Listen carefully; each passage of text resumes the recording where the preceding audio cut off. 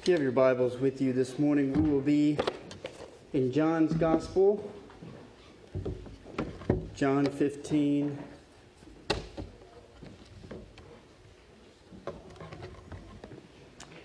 I can get to my own spot. John 15. Be reading from verses 9 through 15 this morning. Found your spot? Would you please stand for the reading of Christ's Word this morning? John 15, verse 9 to 15. May you hear the word of Christ this morning. As the Father has loved me, so have I loved you. Abide in my love. If you keep my commandments, you will abide in my love, just as I have kept my Father's commandments and abide in his love. These things I have spoken to you, that my joy may be in you, and that your joy may be full. This is my commandment, that you love one another as I have loved you. Greater love has no one than this, that someone lay down his life for his friends. You are my friends if you do what I command you. No longer do I call you servants, for the servant does not know what his master is doing, but I have called you friends, for all that I have heard from my Father I have made known to you. Let us pray. Father, we give thanks for this very morning, the gift of today. So often we forget that this very day is a gift. Not just a Sunday, but any day of the week is a gift in which we are given a new day in order to show your splendor, to show your grace and mercy and kindness, because we have first been witnesses of it. We have received that grace and kindness and mercy. And so this morning we gather around your word, acknowledging and knowing that you speak, that you continue to speak through your word, that you continue to speak to your people through your Spirit. And so, Lord, we ask for those things, that we would have hearing ears and fertile hearts and open and receptive bodies to receive the word that you have given us. And so, Lord, open us, because we lean into you in this time so that you may speak and we may hear. We offer these things in Christ's name. Amen. You may be seated. If I could take you down nostalgia lane real quick, if I can. I want you to go back to your earliest memories of your best friend, that first best friend that you had. Got him or her in mind? Remember her or his face? When you first met them, do you remember what they looked like? I see the smiles, and I see the eyes, and how they do remember those times. Because it is sweet moments. That first best friend that you had growing up. Friendships are bonds, no doubt. They're these shared lives that you had early on in life. Maybe that relationship continued to hold strong, that bond holds strong for the years ahead. But regardless, we remember our first best friend. We really do. We don't forget them. So today, once it comes to the last vow that we're looking at in the month of February, it's the vow of friendship. And so Jesus actually has quite a bit to say about friendship. He loves to speak about it in the Gospel of John, and this is one of the prime places in which Jesus does speak about friendship. Friendship with him to his disciples, his followers, but also friendship with those who don't know who he is. And so that's what we're going to be targeting today and this morning, in this time in which we hear from Christ. So now that you have that best friend in mind, do you remember how you became best friends? That might be a little bit more faint. It's really hard to remember what it was that really set that bond, that friendship, in the trajectory that it ended up going. It's really difficult to, it's easy to remember that friend that you had, but you don't really remember how you became friends with that person. Let me branch beyond that and look at other friendships, maybe boyfriend, girlfriend, that first girlfriend, that first boyfriend, that bond that you had with that other, or husband and wife. Possibly even current friends that you have today, the strength of that friendship that is there. That no matter what, they are there for you, beside you, and with you. Or even when we're talking about sending invitations to one of our kids' birthday parties, we think about invitations. Well, who do you want to invite? Well, my friends are, and then they speak those names. So we're even talking about invitations to birthday parties, or maybe wedding ceremonies, or whatever it might be, the event you're celebrating. Friendships are a part of what it means to be human. We have tons of friends, some closer than others, but regardless, we know that friendship is something to be valued, but it also, friendship is something to be enjoyed in and of itself. So we'll get to some of these. We'll really bring this out and what Jesus has to say about friendship. And so friendship, how I'm trying to define friendship and how I think the Scriptures define friendship is this: intentional acts of charity that promote companionship.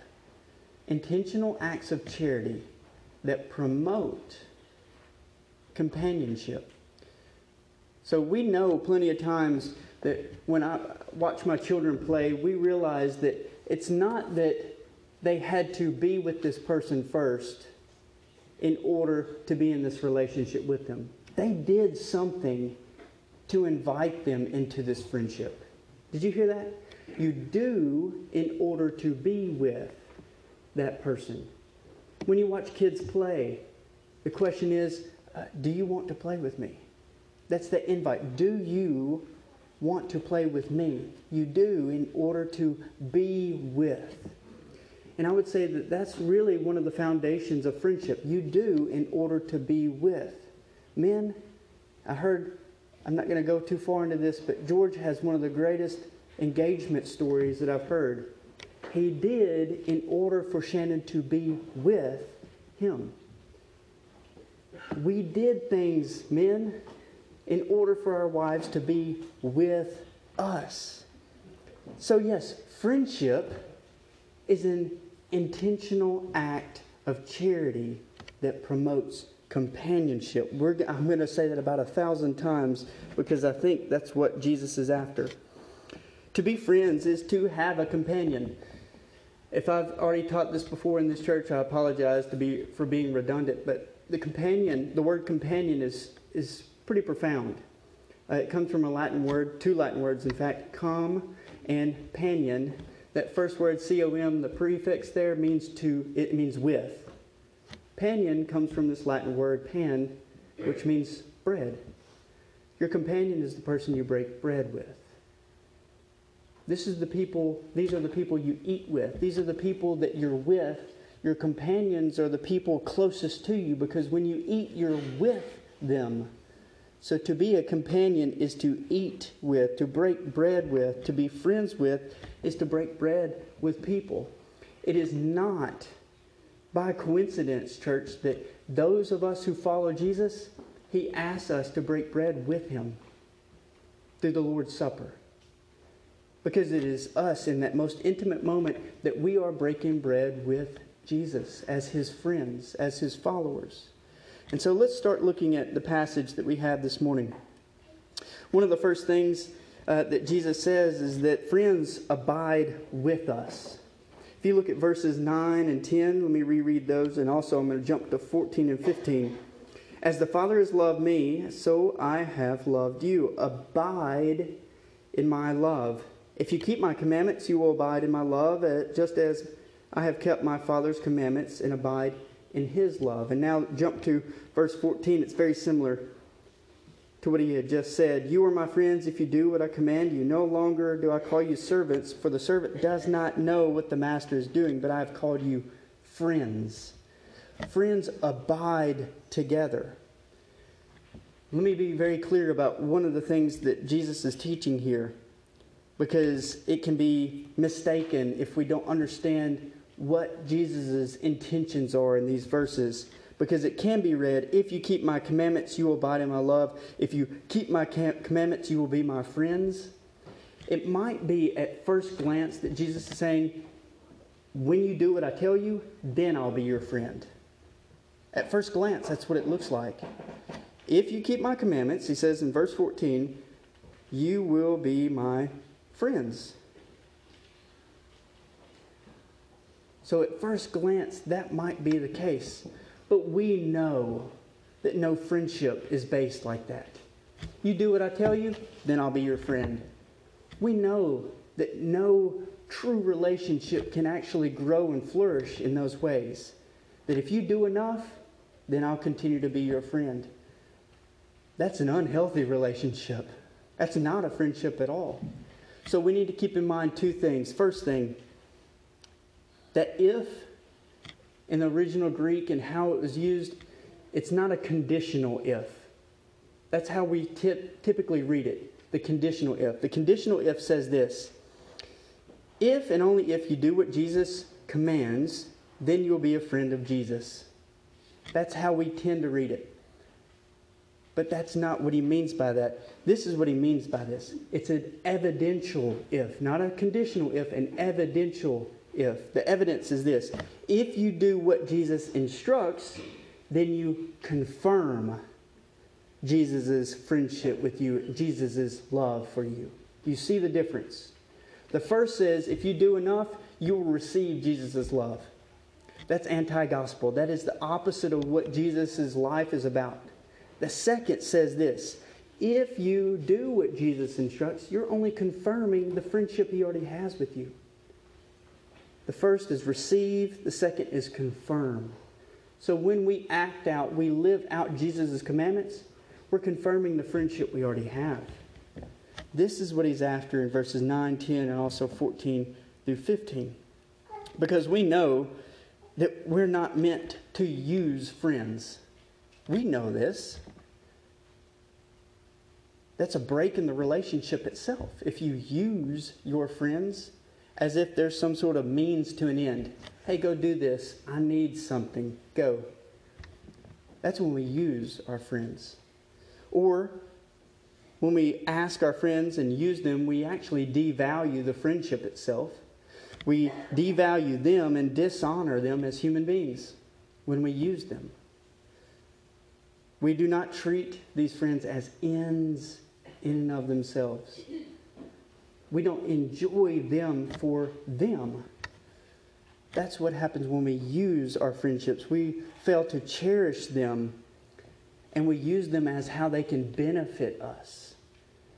Because that's not what a true friendship looks like. Friends, as it relates to this passage, Jesus reminds us they are for us. This God is a friend of us. He is for us. He is with us. No matter the circumstances, how difficult they might be, He is with us. He is for us. No matter those circumstances. One scholar writing on these verses says this: and the test of that love and loyalty to Jesus remains the simple, profound, dangerous, and difficult command: love one another. Did you catch all those adjectives? When we love one another, it is very simple, right? The instruction's simple. Love one another. It's profound. When we love one another, we see so much of Christ coming in and through our lives. It's profound. What He does when He works through us. When we love one another. But here's the thing. The call to love one another is dangerous. Isn't it? But secondly, it's difficult. Have you ever been in a circumstance when you realize, I know, I'm supposed to love you right now. I'm supposed to sacrifice myself for you in this moment. I'm supposed to lay aside myself and consider you first. But it is very difficult. If you don't, I can send home a 2-year-old girl today with you and see that is a very difficult task. Because it's true, isn't it? Because human beings, we're complex creatures. And we're sometimes difficult to love. And yet Jesus invites us with this simple and profound instruction: love one another. Here's a connection I think Jesus is making in verses 9 and 10 and then 12 and 13 as well. When you abide in Jesus' love, we are living obediently. We're confirming our friendship with Him, but also it develops into a love for one another. Did you see that? We abide in Jesus' love. It leads to obedience, living obediently, when we live obedient, we are confirming our friendship. And also it develops in our love for other people. So when we look at 12 and 13, you notice what he says here in verse 12. He's very clear. This is my commandment as it relates to friendship that you have with others. This is my commandment, that you love one another as I have loved you. Jesus is setting the model and the example, or really the exemplar, of love. And it's himself. How do you love somebody else? As I have loved you. Well, the question we have to ask, church, is how has Jesus loved us? At that point, you read verse 13, and he tells us, he gives us sort of this glance at this answer. Greater love has no one than this, that someone lay down his life for his friends. Lay down his life. He's not only teaching them this is what love looks like, he's giving them the expectation as this is what love will look like. Remember, we're in the 15th chapter of John. The crucifixion hasn't happened yet. He will lay down his life for his very friends in order to restore them and rescue them. And so when you have this example of how has he loved us, well, he tells us greater love than this. Lay down your life. Which reminded me this week of Philippians 2, verses 5 through 11. I'm going to stress and emphasize 5 through 9 this morning. Paul says this to the Philippians, have this mind among yourselves, or consider these things, which is yours in Christ Jesus, who, though he was in the form of God, did not count equality with God a thing to be grasped, but emptied himself by taking the form of a servant, being born in the likeness of men, and being found in human form, he humbled himself by becoming obedient to the point of death, even death on the cross. Therefore God has highly exalted him and bestowed on him a name that is above every name. The model, the exemplar here that Paul is reminding us comes in a few different illustrations. One, Jesus emptied himself. Of all grandeur that he had in heaven, he emptied it. How did he do that? Well, he became a servant. He became a human being. God takes on human flesh. What greater example of humility than that? That he's willing to even take on the form of a human being. So not only do you have him emptying himself, not only do you have him becoming a servant, you have him humbling himself. Fourthly, he demonstrates and shows obedience to the Father himself. And then lastly, obedience that embraces the cross. So here in Philippians 2, 5 through 9, but you can read the larger part to verse 11, the ways of Jesus is exactly that. And I think what Paul is doing is he is inviting the church to do the very same thing. He is inviting us to train and discipline our lives and our bodies, to empty ourselves, to become servants, to humble ourselves, and aligning our steps in obedience, which means we are to embrace the cross of Christ. Did you catch that? Profound, simple, dangerous yet difficult to do. And he even says, no, don't just embrace that cross once. Every day that you wake up, embrace that cross. Die to yourself, put yourself second, and use your body in a way that it shows who I am. Sacrifice yourself so that others might know who you belong to, who you're loyal and who you find your allegiance with, and that is myself. And so Jesus is telling us how we are to use our bodies, how we are to train and discipline our bodies in such a way that we are promoting more of who he looks like. We take upon the death of Christ in our own bodies to show that example. So let's move back towards our friends. These are the people we're close to, right? Think of those friends you have. the ones you're close to, the ones that you have a great bond with, you share a relationship with, you have some sort of union with them, you have these links and alliances with. Your best friend might be the one who you and his son might play on a baseball team together. Might be the one who you have had since 5 years old, that you can count on and trust no matter what's going on in your life. That one person that showed up in that circumstance that you never expected, and they've been there for you ever since. Those are the people that we have these bonds and close relationships with. These are our very companions. And the friends are the ones, again, that we typically break bread with. We eat with. These are the ones that we did something in order to be with. Let me connect it back to where we started. We did something to be with them. Because that friendship is those intentional acts of charity that promote companionship. Intentional acts of charity that promote companionship. So, I would say, as it relates to vows and promises, continue thinking of creative ways of intentionally creating acts of charity to be with those people. A kind of charity that looks a whole lot like Jesus and less like ourselves. A charity that looks a whole lot like the cross and less like serving ourselves. One that's through humility and obedience, not because we're trying to buy or give and get and receive Jesus' love, but because we are already friends with Him, that we extend that love. We extend that friendship. But here's the hard part this morning, church. We don't just keep the friends we have. We're also meant to extend these intentional acts of charity to those and encourage new companions. New companions, new friends that we're meant to make. Because if you look at the end of Matthew's Gospel, the 28th chapter, 16 through 20 verses, Jesus gives a commission for the church.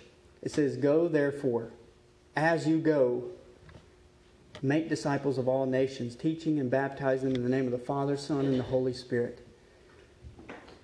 Now that sounds kind of odd to us today, but here's how I understand what Jesus is saying. Go and make new friends of all people.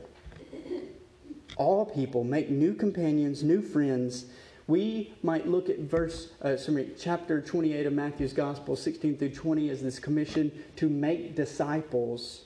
We would call that today evangelism. Simply put, what I call it is making new friends in the name of Christ. And so, making friends with others that they might be persuaded through our intentional acts of charity to become friends with Jesus. That's evangelism, church. That's when we are intentionally showing acts of charity, Jesus' charity, not just because we love them. That's one reason, but we want to be their friends. And we are inviting them into a friendship with Jesus Himself. Now, I might get pushback. You say, "Michael, sounds like you're just using those friends in order for them to know Jesus. The very thing that you said that we shouldn't be doing, using friends. That you just make friends so that know Jesus." That's not what's going on here, church. Once it comes to understanding friendship, we are abiding in the love and friendship of Christ. We live in response to His love and His friendship, and the fruit He produces is His work, not ours. Regardless, we're called to make friends all the time. Now, again, there's going to be a depth in a relationship to some that aren't like the others, but regardless, we are to extend that friendship to no matter who we are in contact with, because the friendship of Jesus has first been extended to us. So whether we want to call it making disciples of all people, I say making friends with all people through intentional acts of charity, Christ's charity. And so what I really want to end with this morning is a reading from Romans. Romans 12, verses 9 through 21. Because I've had many people in the past say, I just honestly don't know how to extend friendship with others. I don't know how to take care of others. I don't know how to be able to demonstrate the love of Christ. Well, in Romans 12:9 through 21, Paul gives you many practical ways in order to extend the love and friendship of Christ. Hear what he has to say. Let love be genuine. And that's what friendship is. It's not using anybody. You let love be genuine. Abhor what is evil. Hold fast to what is good. Love one another with brotherly affection. Outdo one another in showing honor. Do not be slothful in zeal. Be fervent in the Spirit. Serve the Lord. Rejoice in hope. Be patient in tribulation. Be constant in prayer. Contribute to the needs of the saints and seek to show hospitality. Hospitality is just inviting people to become your friends in your own homes, your neighbors. Bless those who persecute you. Bless and do not curse them. Rejoice with those who rejoice. Weep with those who weep. Live in harmony with one another. Do not be haughty, but associate with the lowly. Never be wise in your own sight. Repay no one evil for evil, but I give thought to do what is honorable in the sight of all. If possible, so far as it depends on you, live peaceably with all. Beloved, never avenge yourselves, but leave it to the wrath of God, for it is written, vengeance is mine, I will repay, says the Lord. To the contrary, if your enemy is hungry, feed him. If he is thirsty, give him plenty to drink. For by so doing you will heap burning coals on his head. Do not be overcome by evil, but overcome evil with good. Paul is offering very practical ways in order to demonstrate the love and friendship of Jesus. There's tons there. Not only are you meant to affirm your friendship with Jesus by showing brotherly affection to those who are of the church, but he then goes on to talk about, well, what about those who don't know Jesus? Who aren't friends with Jesus? Well, show hospitality to them. Care for them. What about those who are essentially my enemies? Feed them. In other words, break bread with them. Make them your companions. Give them drink. In order to demonstrate the very love and friendship that you have with Christ. Not because you're trying to buy Jesus' love, but you're trying to confirm and affirm the love and friendship you already have with this Jesus. Now extend it.